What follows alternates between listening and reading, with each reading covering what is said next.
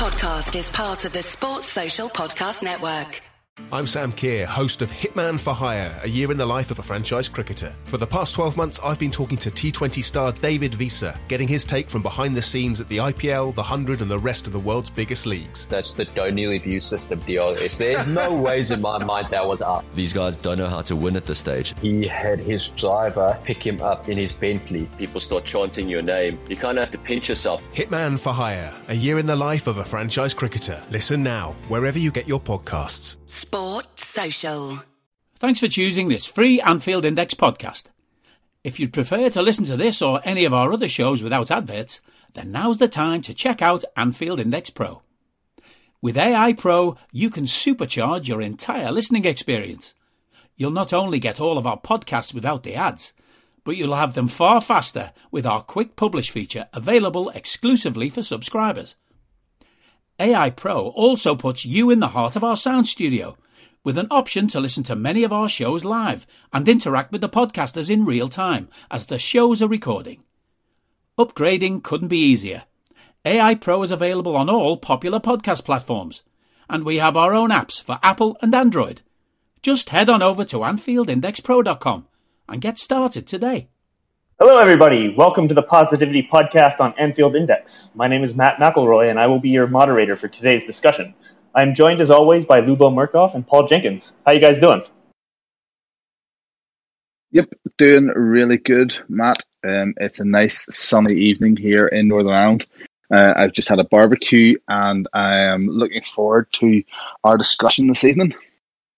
Yeah, your evening is off to a good start. And Lubo, Definitely. How you doing?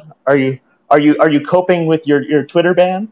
It is fine. It is fine. I'm now, the various stages. I'm past the anger and the denial, and I think I have entered the acceptance stage, and we'll see what happens. I've submitted about 3 appeals already, and they keep telling me you have already submitted an appeal for this account. But I'll keep arguing against the system, see what happens. That's what got you banned. What's that? That's what got you banned. Too much arguing. Too much arguing, exactly. Too many angry words against certain Sky personalities. Oh dear. And you, Matt, how are you doing out in Seattle? Oh, very, very good. It's a nice rainy morning, so pretty standard Seattle spring. So as we get started, I want to note that we are recording here live on Discord. So if you are listening live, go ahead and pop a question into the chat, and we'll try to get to it as we go through the podcast. And if you have not joined the Anfield Index Discord, be sure to get on that. It's a really nice conversation for all things Liverpool. So be sure to click over and get signed up on Anfield Index Discord. So today we have 2 opening questions for our discussion, for our podcast. And the first one comes from Tadiwa. So who has been the most positive, surprising player of the season thus far? So, Paul, do you want to get us started? Who's your most surprising player? Yeah, there's obviously, we look at the squad, and there's obviously a number of players who could probably fit the bill for this, but I'm going to go with Joel Matip. I just think that at the start of the season, we were kind of curious as to how Van Dijk would have recovered from last season's injuries, and I know we've seen him towards the end or pre-season and whatnot, and coming through, and we're like, yeah, he's going to be grand. But ultimately, Joel just kind of stepped it up, and it just feels like this season, the things that have hampered him in the past couple of seasons, injuries, fitness issues, not being able to play maybe 3 games in a week kind of idea, it just seems as if all of that has just been left in the past, and he has been incredibly durable and reliable. But more than that, his ball playing, his ball carrying, his popping up with goals, assisting and just progressive play this season has just been, I don't know, he just seems to have taken things to a different level. And I know that maybe 2 seasons ago we were kind of talking about Joe Gomez as, effectively Virgil van Dijk's partner, and Matip would be the rotation option if we brought someone else in. But it just seems, and it feels as if this season he's just went, no, hold on a minute, I'm here. I'm still going to be, I'm still a massive part of what's happening in this. And I feel that actually probably this season, it might be controversial, but he feels as if he's been our best centre-back. And that's kind of odd to say that when you've got Virgil van Dijk in your team. But I really feel that in certain games, he's just been there, and he has just been a different level. So I think probably that would be the most positive, maybe not the most surprising, but definitely think it's kind of one of those. He's one of those players who has just kind of went, wow, right, okay, yeah, he has been available so much and played brilliantly. I don't remember one game where he's been like, that was a bad game from Joel. Where sometimes maybe in the past he might have said that. So yeah, I think honourable mention would go to Luis Diaz coming in. That's the most surprising player because one is his transfer we didn't expect to happen when it happened, and two, he has been just like every game just on the money. Whenever he's been called upon, he's been right there. Does he know the system inside out? No. But at the same time, when he comes in, he just plays incredibly well. So that would be my surprise player, and then my honourable mention. Yeah, Joel is one who's just a very fun player, and after 2 seasons where he just could not shake the injuries. So in 1920, he only completed 11 90s, and last season only 9 90s. So that's a big difference to this year, where he's got 36 90s, and it's the most he's ever played for Liverpool in any season since he joined 6 years ago. So it's a big improvement, and I'm really happy that happened. He was also one that I was concerned about coming into the season. So for me, the most surprising player has been Kostas Tsimikas. So last season, he had a rough entry into the team with his transfer during the pandemic and sort of like coming to a new country, getting COVID, and just didn't seem to get an opportunity because of all of the turmoil going on with injuries, and so just didn't get a chance to show what he could do. And when we've had situations like this in the past where the player hasn't been getting opportunities or getting chances from Klopp, you start to worry that they're not going to be able to get into the team. And this year, he's finally gotten his chance, getting a little bit more stability at center back, and boy, can he just deliver a ball. And like that was something that I was not expecting, and I think that with his last assist that brought him to 6 for the season in all competitions, which is the most he's had for on loan, and was one that was not going to be reintegrated in the team. But he has led the charge in the domestic cup runs, and I think he's up to 9 goals in all competitions this season so far. So to me, I think that he's another one that was quite surprising. Yeah. So then, Lubo, what about you? What is your most surprising player, or who is your most surprising player?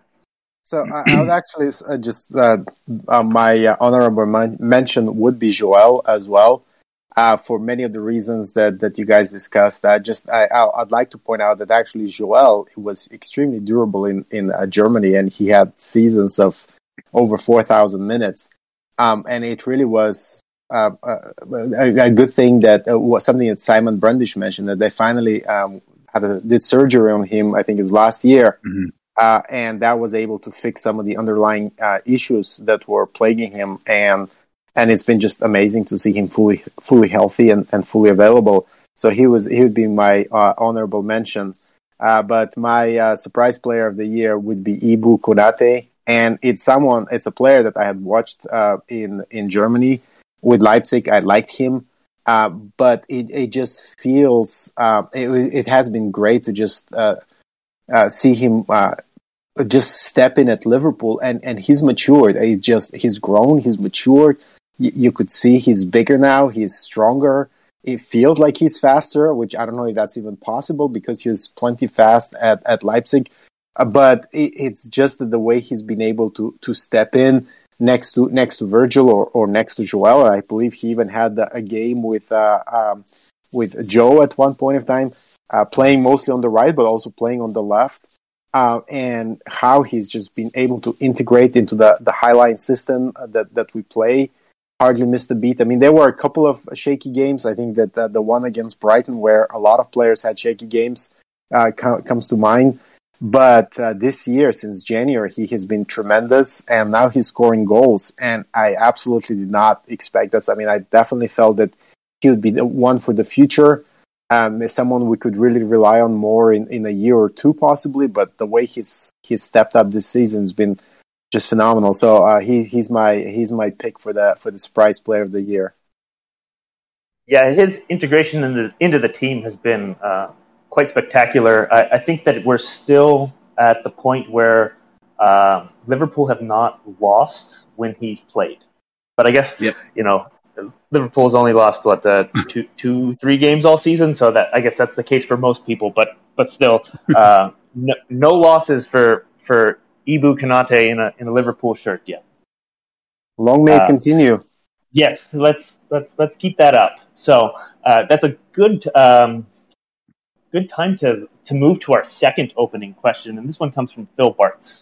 So Phil asked, does it feel better to be a Red right now or at this point in the 1920 season? So to sort of set the stage and provide some context for that is Liverpool clinched the title with 7 games to go in 2019-20. So we just completed match day 32 yesterday against Manchester United. So we're roughly the same point in the season in terms of games played, even though 19-20 was different because of the disruptions from the pandemic. So to just compare the seasons a little bit, in 1920, Liverpool exited the League Cup in the quarterfinals, the Champions and the FA Cup in the 5th round. So the caveat to the League Cup run in 1920 is that that quarterfinal game was played within 24 hours of the Club World Cup. So Liverpool played a team of all under 18s, and that's why they lost it. And Liverpool had taken the first team to Qatar and won the Club World Cup. So as it stands right now, comparing the two seasons in 1920, you had the Premier League title wrapped up and the Club World Cup in hand, but we're out of the other competitions. As we stand today in league in the round of 16-22, Liverpool are in second by 1 point in the Premier League, in the semi-finals of the Champions League, have won the League Cup, and are in the final of the FA Cup. So, continuing with you, Lubo, does it feel better to be a Red right now, or at this point in the 1920 season? It feels different, and I know it's a bit of a cop-out answer, but I think if it asked me when was it, before the game against Atletico in March, right? So if it asked me this question a month ago or 6 weeks ago, I would definitely say that season was magical, just because we had won the Super Cup, we had won the Club World Cup. We're just humming on this ridiculous. I think we ended up going on a streak in the league where we had won 36 games and drawn 2 of the last 38 games, which is basically a better run than any team had ever done and probably will ever do. That's a 110-point season. That's exactly it. And so that team was just so ridiculous. We had won the league with almost 10 games to spare. Everything just looked so beautiful. But then the loss to being knocked out of the Champions League to Atletico in such a weird fashion, and then the pandemic.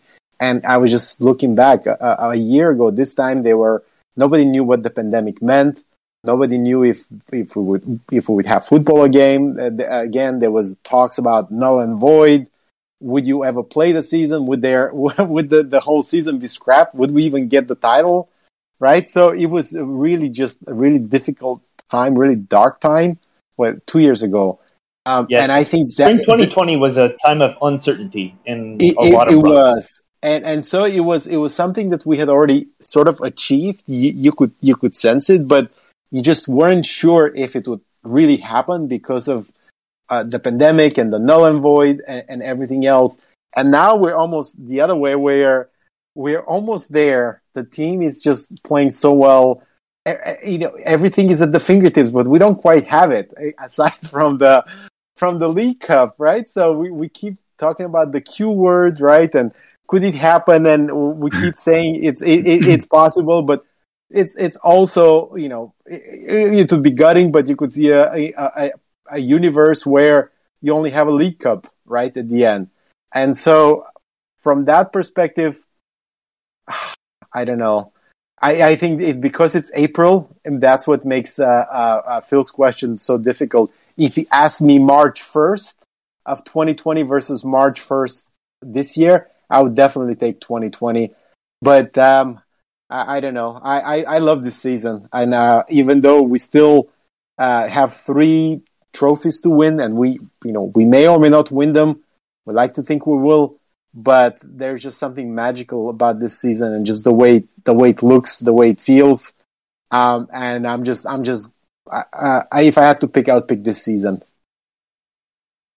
That's fair. So, Paul, what are your thoughts on this? That's interesting, Lubo, that you've picked this season. I would probably say, and it's a really good question for Phil, because you do have to weigh up the fact that we're still playing for so much this season, whereas that season, well, by this stage, we had won the league and there was nothing left to play for. And it's one of them ones where you're going, oh my goodness, like, is it better to still be in effectively the chance with winning 4 titles, or is it better to have one in the hand but out of the rest of them? Now I know we've won the League Cup, but let's be honest, it's nowhere near the same level as the league. And I don't know. I just think at this point in time, right, 2 years ago, in terms of knowing that we'd won the league, set aside the pandemic stuff and everything that was happening with COVID, but if we look at we have won the Premier League for the first time in the Premier League's history. We've won a title for the first time in 30 years. I really don't know if you can top that emotion, because that was, we'd won the Champions League the year before, and then we'd won the Premier League, and it was like, that was elation. That you offset that with then COVID hit, the pandemic was there, couldn't celebrate, couldn't lift the trophy in front of a full stadium, couldn't do the open top, the bus parade or anything, and we know what the Champions League one was like. So the Premier League was going to be 3 times, 4 times as big as what that would have been. And so you kind of go, oh, well, I see how that put a wee bit of a dampener on it. But I would still say it felt better then than where we're sitting now, simply because we had that title that we had effectively wanted for so many years and had eluded us. But that being said, if you ask me this question in 4 weeks' time, when we've won the league and we're sitting ready to go into the Champions League final and an FA Cup final, the answer could be very, very, very different. But just as it sits, I kind of look at it and go, I think I was more excited then because we had won the league, and at the minute now I'm excited, but it's an apprehensive excitement because I know that we could still end the season with just a League Cup and nothing else. I'm not saying that we will. Like, I'm a believer that, we're going to go all the way and do as much as possible. But, at this point in time, the league is out of our hands. But back then, we'd just won it, and it was the trophy we'd waited for so long. Yeah, this is a super difficult question to answer, and both of your perspectives are very interesting. I think that, when I'm reflecting on like what's happened this season, what happened in that season, is like sort of picking between sort of 2 alternatives. So in like 2019-20, in the league, just everything was smooth sailing, right? Mm-hmm. But then the cup competitions were like pretty rocky. In this season, it's like the cup competitions have like smooth sailing. Like Liverpool have been great. And then in the league, while being really good. It's not quite as good as it was, like Lubo was saying, with the 36 wins out of 38 games and just utter domination in the league.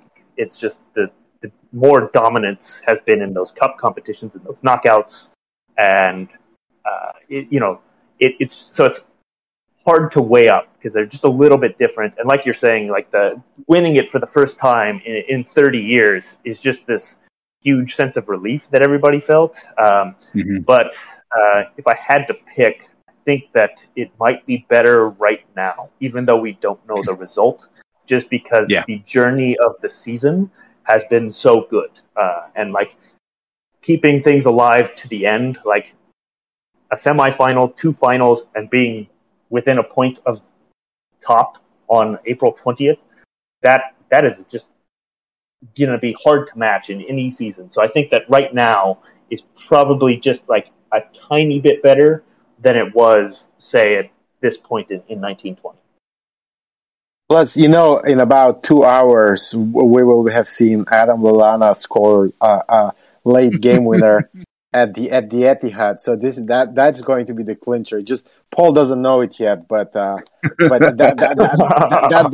what's deciding it for me. It's going to be Adam Lallana? Sure, why not? He did tweet about it, didn't he? He did. You'll not have seen that, Libo. Yeah, Adam did. He did. Yeah, Adam, I did see him talking about it.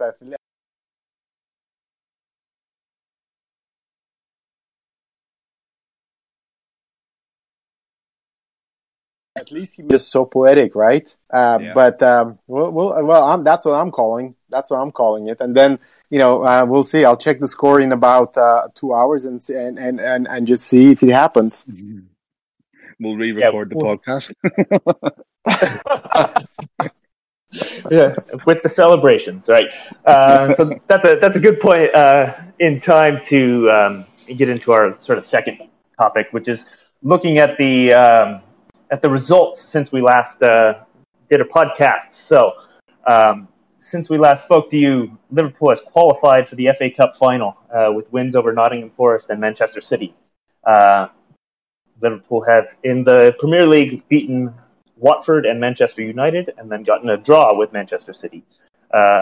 In the Champions League, Liverpool have secured qualification over Benfica, winning both legs. So before we take a look at the midfield, do you have any, do either of you have thoughts you want to bring up or things you want to highlight from that run since the last international break?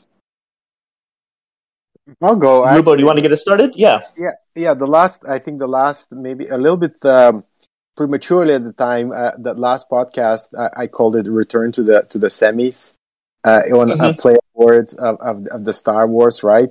But actually, we hadn't clinched the return to the semifinals, I believe, because we still hadn't played Forest, and that ended up being a pretty difficult game. And then we hadn't advanced past Benfica.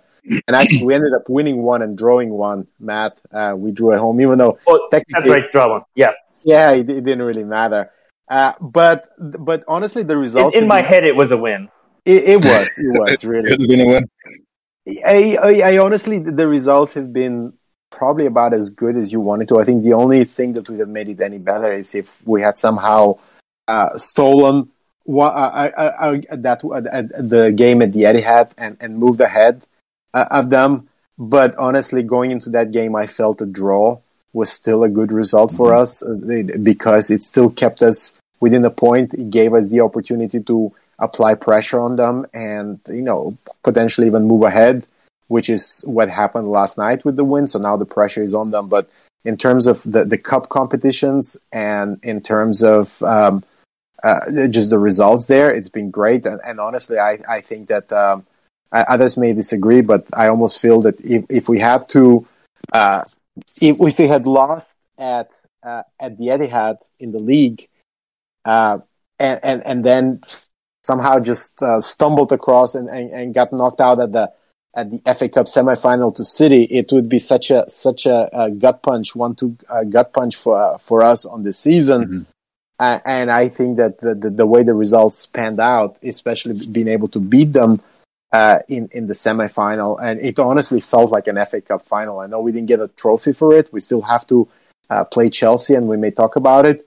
But it just felt like such a huge result. So I honestly don't have any complaints about the results at all. The draw at City, or even the draw at home against Benfica, it was just a fun game. It didn't really matter.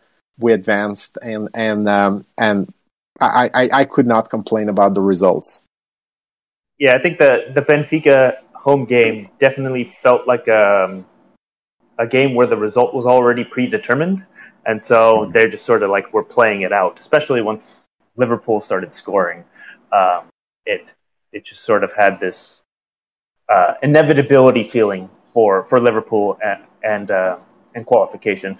And then in the City games, the teams are just so close in terms of their talent that for me it just sort of brought home that every single player has to be extremely dialed in and just be on the top of their game in order to get the results that are needed. And I don't know that all of our guys had their best game in the Premier League game, but it was enough to get the draw, which is the result, like the minimum result that was needed to keep the season alive. So I thought that was really good.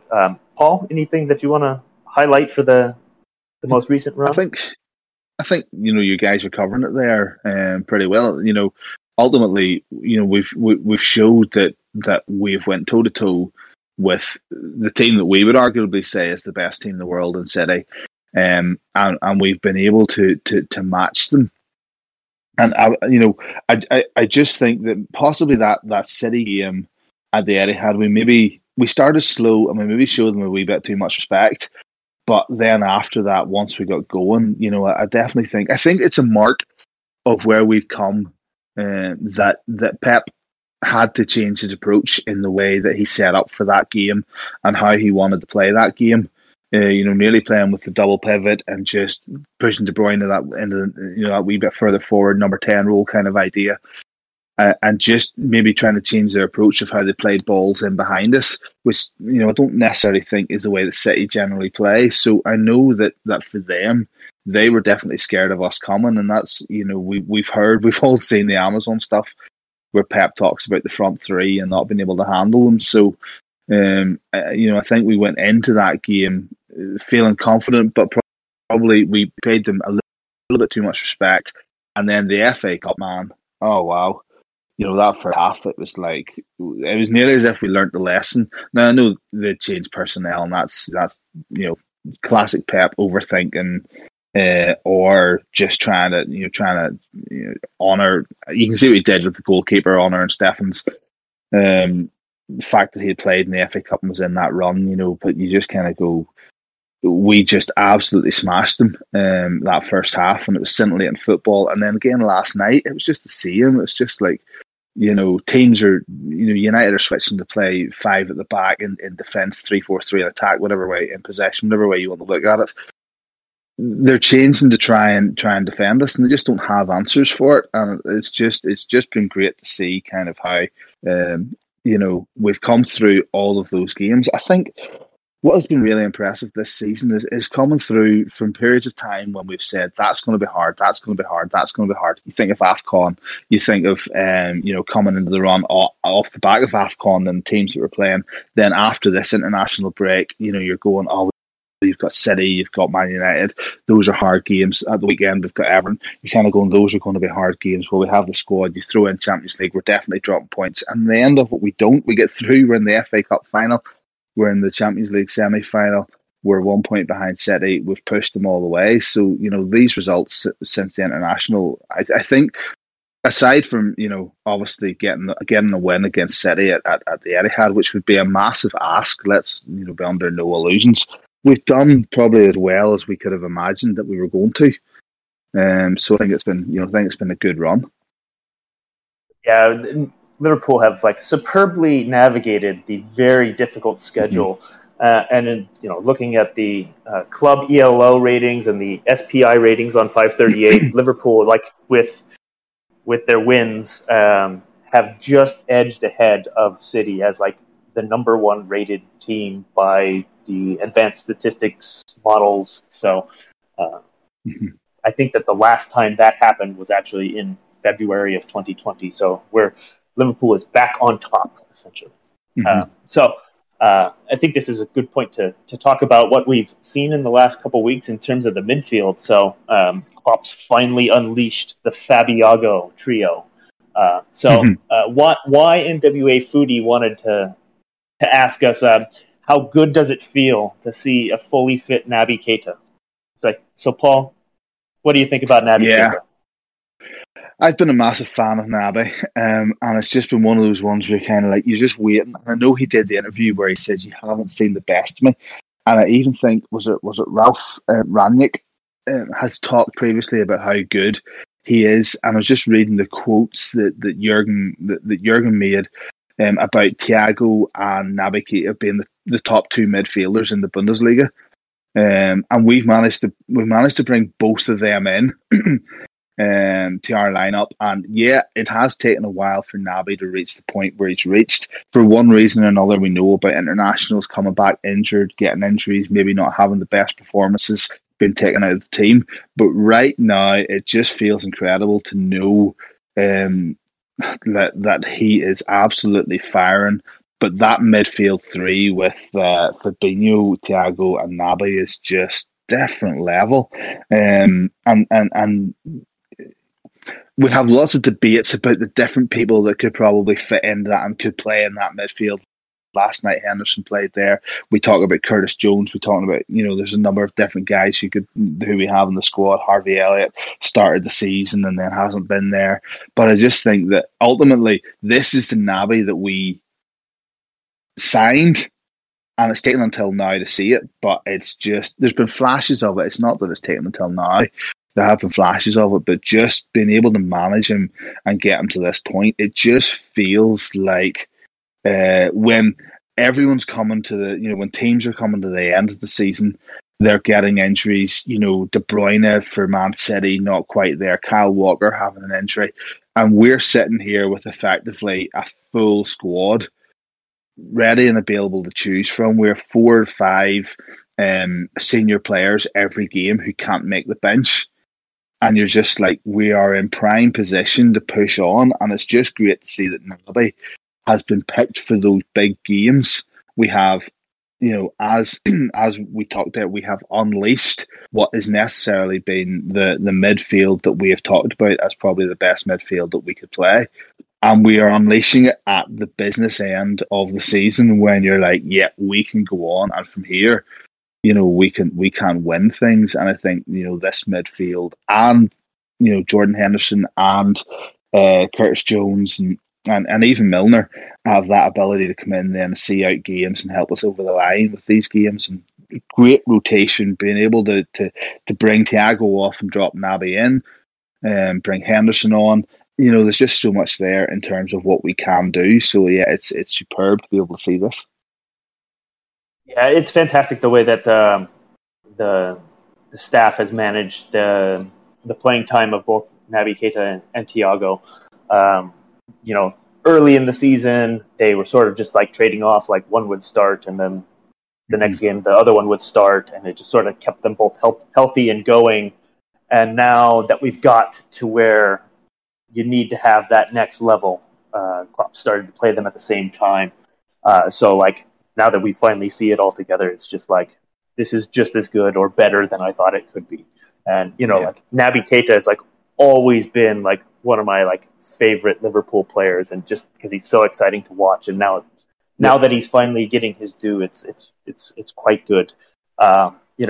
It's like you were saying, it's like with the injuries and not being able to like get fully integrated, that horrific tackle by Ivan Rakitic at the Camp Nou, like that just really put Naby on like a bad path for like 2 seasons. And now it seems like things are a little bit more where his injuries are manageable and he can play and be a little bit more durable and just contribute to the team.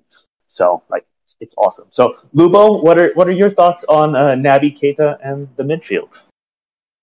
I mean, you guys have said a lot of the things that I wanted to touch on. I just wanted to mention something that Ted Knudsen from Statsbomb, I remember he was a huge Naby Keita fan back when he was still with Salzburg and then with Leipzig, and he was writing these articles and he was just saying that Arsenal should buy him. But he had said something that I always remember. He said, if you want the best defensive midfielder available, you buy Naby Keita, and if you want the best attacking midfielder available, you buy Naby Keita. And I think we're seeing this at Liverpool, and he has taken time. I mean, when he came in originally, early on in his first season, especially, he was very much an attacking player. You could see that very early on, coming in and helping with the attack and the through balls and the shots and the goals and the penalty area involvements. And I think that Klopp, what took a bit of time is for Klopp to build that defensive side of his game where he could slot him into that Gini role and in that more of a left-sided 8 and trust him there. Yeah. And then I think Thiago being, doing a great job there had meant for a while that Naby was more used as a backup or a rotation option for Thiago, which is great because those two players, they can do that role. But I think that this season, and he had good games this season. He had really good games this season. I mean, that 5-0 win at Man United, he was phenomenal before he got injured by Paul Pogba. But I honestly think that looking back, the League Cup final against Chelsea was such a huge turning point. I don't know in Klopp's mind or in Naby's mind. And if you remember, he wasn't supposed to start. He was supposed to be Thiago, and then Thiago just got some niggle in the warm-ups. And the fact that Naby came in cold and for 80 minutes or 85 minutes, however much he played, he absolutely shut down N'Golo Kante, who is a phenomenal midfielder, and really allowed us to dominate against that Chelsea midfield. To me, that almost felt like that's, whether it's Klopp, whether it's him, the coaches, it almost felt like, okay, Naby now is ready for prime time this season. And you could see then, since then, he has been a lot more involved. He's moved ahead of definitely Milner. But now he's started with Benfica, and now against City in the FA Cup final, he's basically starting as one of the top 3 midfielders ahead of Henderson, and I think that is probably the most difficult thing you could do at Liverpool right now. Is to be one of the top 3 midfielders, because there are some really good midfielders that Klopp could choose from, and he has really stepped up. And there was an interview he did recently where he said that we haven't seen the best of him, and I think he's you could see his confidence, and now he's delivering. And long may continue the rest of this season. Hopefully he stays. Hopefully he gets a new contract and he can stay a few more years. I mean, in many ways, he's just entering his prime. So I would love to see him for the next 5-6 years stay at Liverpool and continue to play the way he has, because he can just be world class. Right. So Naby has just turned 27. So he's got 3-4 more years of prime seasons that he could have at Liverpool, and that would be fantastic. So Liverpool have 10 games left in the season. Naby's played just under 1,600 minutes, so he could get to 2,000 minutes in a season for Liverpool for the first time. That's really good. So one other thing we wanted to touch on here in this section is what do you think has prompted the change in the approach from Jurgen Klopp towards the domestic cups?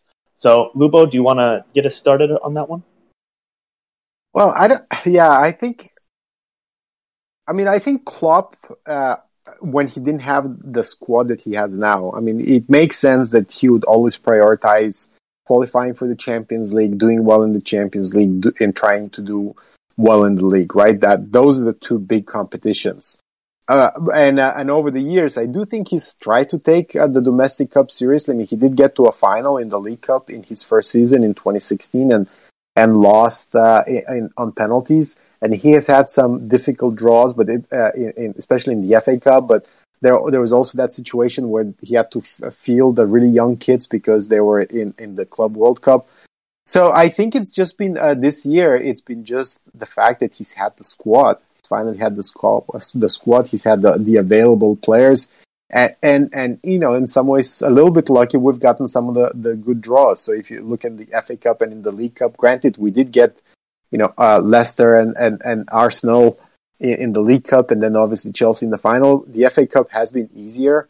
We did get Man City in the semi-final, but before that, those were easier draws. So I think it's been a combination of things, having a full squad, having a lot of players, quality players who can play in the cups, getting a little bit of an easier draw. But it's just many things coming together. And I don't think Klopp has always disrespected the domestic cups. He's just always had to make choices that have meant that he's had to possibly deprioritize one or two of those competitions or one or two games in those competitions. And when you're in the knockout competition, that's basically you're out. But I'm just relieved as someone who didn't really historically care about the domestic cups or especially the League Cup. I have to say I've really enjoyed those games against Arsenal. Were just tremendous. The final against Chelsea was just such a nail biter. It was such a great game. So I'm really glad that the combination of available players and Klopp's decisions and the draw has meant that we've won one cup and now we're in the final with a chance to win another. That is fun. That is what, and especially for people who are in England or the UK and can go to Wembley for the finals. That is just so great. It's just I absolutely love it for the fans. Yeah, I think that, like you're saying, it's like some confluence of factors that have all sort of come together to make it easier to navigate the run with the more favorable draws. But I really think that we've seen over the last 3 to 4 years that Liverpool has actually really developed its depth and its academy. So both the backups are better when they're coming in to play in these games. And then the kids who are working with the backups are also better. So, it's just you have a little bit more talent, a little bit easier run, and then it just makes it just a little bit easier to progress. So, Paul, do you have thoughts on this? I think you've covered it. I think in some respects it's just been an accidental thing this season. We've fallen into the fact that things have went for us. We've had the players. We haven't had injuries. We've had the run of the draws, and we've basically found ourselves in the final of a League Cup, final of an FA Cup, and we've kind of been able to save those players for the league and navigate the cups with, as you said, Matt, the younger players and the backup players who are just at a better level than they've probably been the last couple of seasons. So it's maybe a happy accident, but it's great that we've been able to do it. Yeah, absolutely. So that's a good time to start looking ahead to what's to come for Liverpool. So this weekend is the Merseyside Derby. So there are 6 games left in the Premier League. Liverpool really need to win them all. There is a second final coming up against Chelsea in the FA Cup. I believe that is in a couple weeks' time in early May.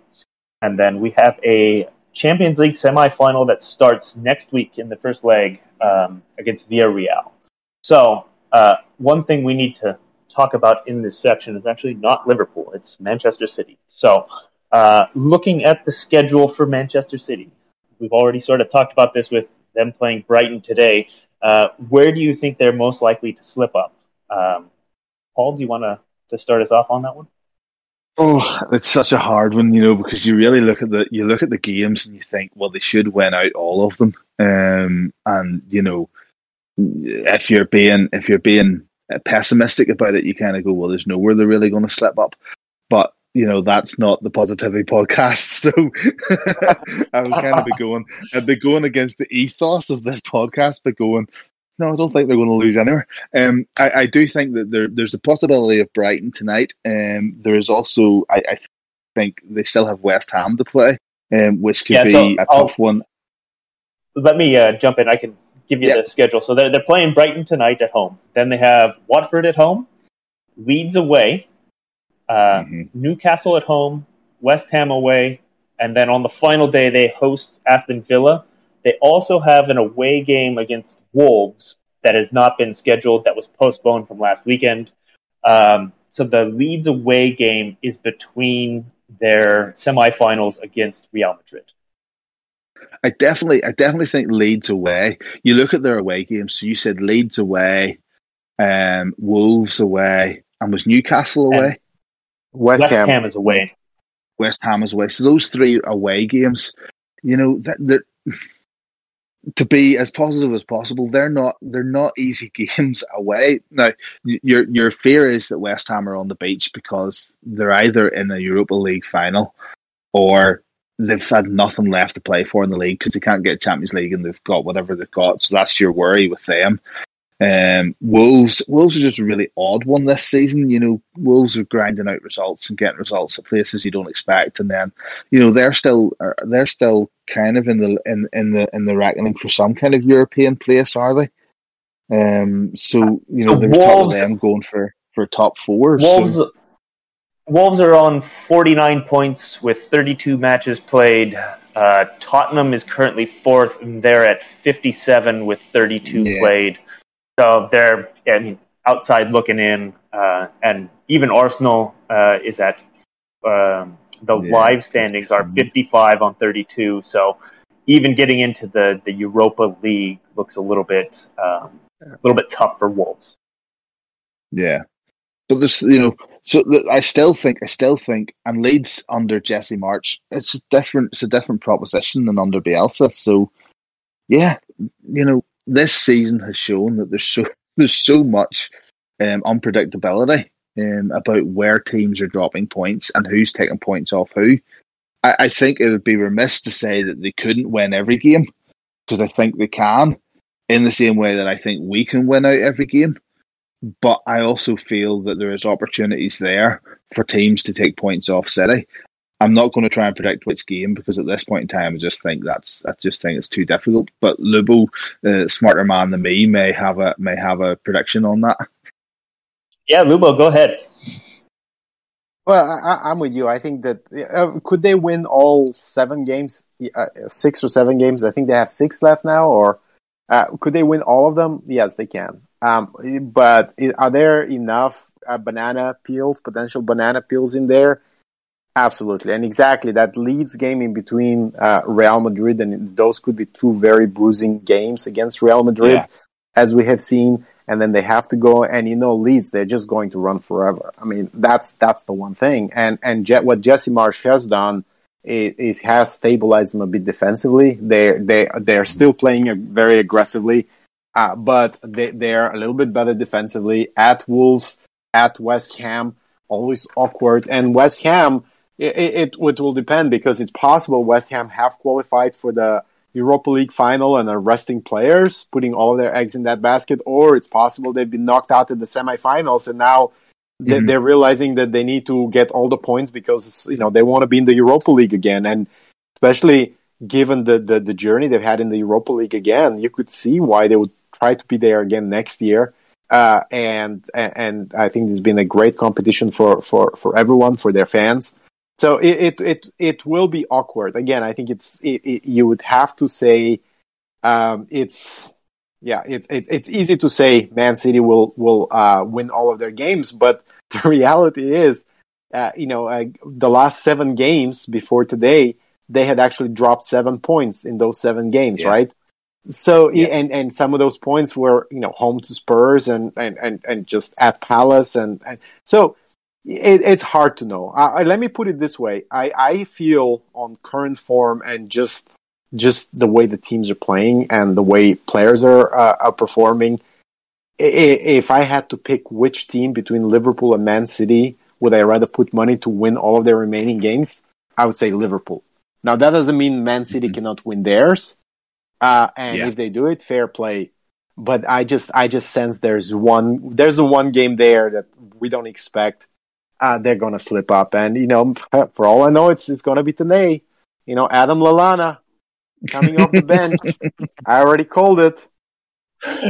Well, we'll see about that. In looking at their schedule, or their results for the season, City has been a little bit weird. It's like they've either won both of their games against the team, or either drawn or lost against any given opponent. So, with Liverpool, Southampton, Palace, and Spurs, they've failed to win either of the games. But then everybody else, they've beaten them both times. So then none of the games left are against those opponents where they've dropped points. So that makes it a little bit weird. Like, are they just going to do what they did to everyone else in their final 6 games? So it's possible that Wolves could be the team that get the result because they have in the past couple seasons taken points off City.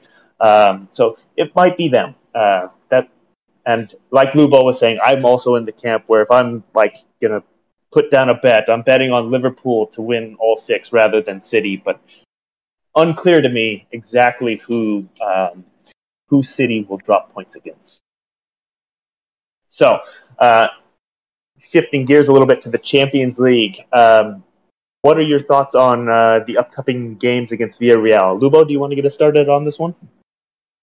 Yeah, I mean, I definitely, coming in after the draw for the quarterfinals and the semifinals was done, and you saw, okay, you're getting Benfica, by far the worst team, and then you're getting possibly Bayern, and I would rather play Bayern than one of the English teams, and we were joking, well, Villarreal, they could upset Bayern, and that would be funny, ha ha ha. Not that we really believed it, but it happened, and I actually watched both of the Bayern games against Villarreal, and Villarreal are just very awkward. They're just very awkward. They do basically a 4-4-2, 4-4-1-1 style, just very well organized, a little bit like Atletico Madrid in the way they play. They're very physical. They close the gaps really well. They do that low block about as well as anyone. So they're not going to be an easy opponent for sure. And I think definitely Liverpool would not underestimate them. I think Klopp and the team, having done the analysis, I think they'll know they're a very, very difficult opponent. They're an opponent that, as long as we do the right thing, we should be able to advance. It could be a couple of nervy games. Actually, in this case, I think being at home first could be an advantage, because I could see us. I expect us to go to Villarreal with a lead, maybe 1 or 2 goal lead, hopefully, and that would force them there to open up and allow us to play more of a counter-attacking style, which I think would serve us very well. So I don't think they're easy. I don't think they're an easy team. But of the remaining 3 teams, I would rather be facing Villarreal in the semifinals than Real Madrid or Man City. So from that perspective, it's probably as good as it gets. It's not going to be nearly as easy as I think a lot of fans are expecting. But I just trust that Liverpool will have enough to advance. And it could be, on the aggregate result, it could be something funny like a 3-2 or 2-1 aggregate score over the 2 legs. But I do trust Liverpool to advance. Yeah, absolutely. I had a chance to watch the first leg, but not the second leg of the Villarreal Bayern. And in the first leg, it was definitely apparent that Villarreal set their defense up to suppress shots and basically kept Bayern from getting anything, any clear chances in the box. So all the shots were from distance. So lots of low probability opportunities. So it'll be on Liverpool to try to do something to disrupt that, to get some better shots in the box and better chances. And so maybe starting Luis Diaz and hoping that he can do some things on the dribble, and then setting up either Sadio Mane or Mohamed Salah to get some goals. That would be fantastic. Paul, what are your thoughts on Villarreal? Yeah, I think personally, I think that it's a tough tie. It's the easiest out of the three draws that we could have got, three teams that we could have got without a shadow of a doubt. I think the big thing that will play in our mind is the Newcastle game in between. And so playing at home, I think you want to get that lead to go into the second leg, because 12:30 on a Saturday at Newcastle isn't going to be easy. And you nearly want to leave yourself, well then, for the Tuesday night game, the thing's nearly done and dusted, same as Benfica, and we can play, we can rotate a few players. So I wouldn't be surprised if we see that Naby, Thiago, Fabinho midfield in this game, and we try and go for it. And I think, as you said, Matt, possibly someone like Diaz, who's a bit chaotic, unpredictable what he's going to do, dribbling with the ball, against that style of low block, we're going to have to try and create opportunities from nearly nothing. And because it's going to be hard to press them into making those mistakes, because they will be set up to defend that. So we need a touch of unpredictability, and someone, maybe, Naby's not afraid to take a shot from distance. Thiago can do that as well. So maybe it needs to be a bit more of that against them in the first game.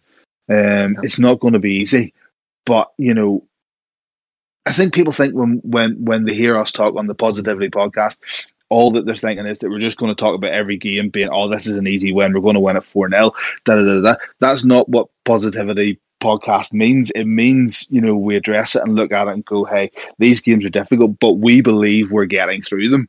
We're positive about the outcome, and I believe that ultimately we are getting to the Champions League final. We just need to approach this game with that mindset and try and nearly win the tie in the first game, so that we keep ourselves rolling in the league.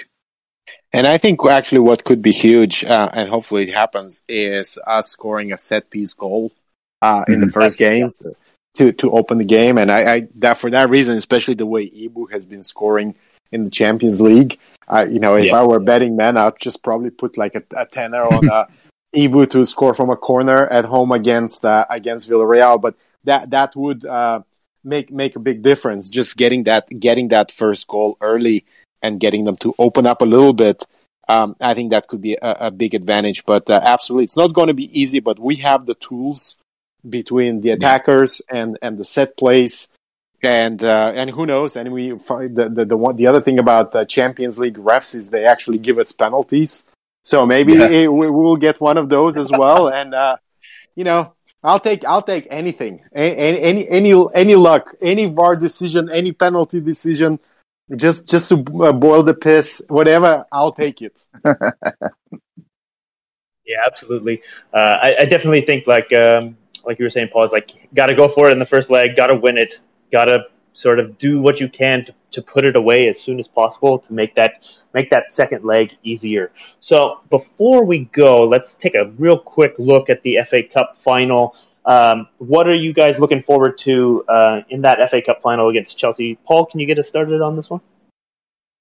Honestly, as I've said all along, you guys what I've said this. I don't think Chelsea are all that and a bag of chips. So I really think that this final is going to be. I think the way we played against City, if we approach Chelsea in that same way in the final, they're not going to be able to handle us. Like as I've just checked the score, they are 2-2 already against Arsenal. Arsenal have taken the lead twice in that game.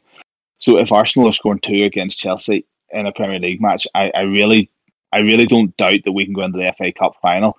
And with our full strength team, I know we played them in the Carling, hasn't been the Carling Cup for ages, in the Carabao Cup, and it was a close game. I just think kind of close game. It wasn't as close as what maybe the scoreline said, but I just think that in the FA Cup we should be able to blast them away. Yeah, I think that. I'm hoping that Thiago gets his chance. Like he didn't get the opportunity to play the League Cup final, and you could tell from the pictures of him on the sideline that it was something that he really wanted. So I'm hoping that he is able to give it a go, and with him on the field, because I don't think that he's been on the field in any of the games that we've played against them so far this season. I think that he will be the difference maker. Lubo, Your thoughts on the FA Cup final? We are the better team, and as you said, if that is absolutely true. If we have all of the players available and Klopp could start the team that he thinks would be best, we should win. And ideally, we could see Fabinho, Thiago, and Keita start at that final. Hopefully we're in the Champions League final, and they're the ones who start that Champions League final. That is by far your most versatile, most high upside, most talented midfield. If knock on wood, we avoid injuries, we have the players available, they're properly rotated, they're properly rested, I think we go into that final against Chelsea as the favorites, and I don't think it's going to be a draw. I feel confident that we would come out hot off the gate, and I could see us doing a very similar blitzkrieg against them like we did against Man City, and just being up 3-0 at halftime and then just cruising and just the fans being completely drunk and singing their asses off for the second half and long after the game. Yeah, that's the world I want to be living in, and it's probably a good place for us to come to a close for today's show. So I think our plan for recording in the future is to come to you again in May, so in 3 or 4 weeks, our personal schedules permitting. So, Paul, you want to give us your final thoughts? Any plugs? Yeah, I think this, we've decided to start this podcast at a great time. I think everything is looking so positive and rosy, and it's been going good. And all we need to do is just keep being upbeat and keep being 100% behind what the team's doing. I don't see us faltering now, and all that we can ask for is that someone does us a solid and takes a point or two off City, and at that point then we'll have it done. Yeah, absolutely. And Lubo, your final thoughts? But my final thoughts, I just want to thank everyone who listens to this podcast, and if this is your first podcast, first episode you've listened, thank you. If this is I think this is going to be your fourth, thank you for that as well. And I just want to go back to something that Matt said earlier. Just come join Anfield Index Discord. That is the only place actually right now where you could interact with me if that is your thing. While I'm sorting out, while I'm having my conversations with Elon Musk about the future of Twitter, but come and join, and then maybe you like it, maybe you subscribe and become a AI Pro subscriber, and then you could listen to this podcast live. But just be positive, and this could be about 6 weeks of greatness, and it is going to be an amazing ride. All right, everyone, keep up the good fight. Thank you for listening.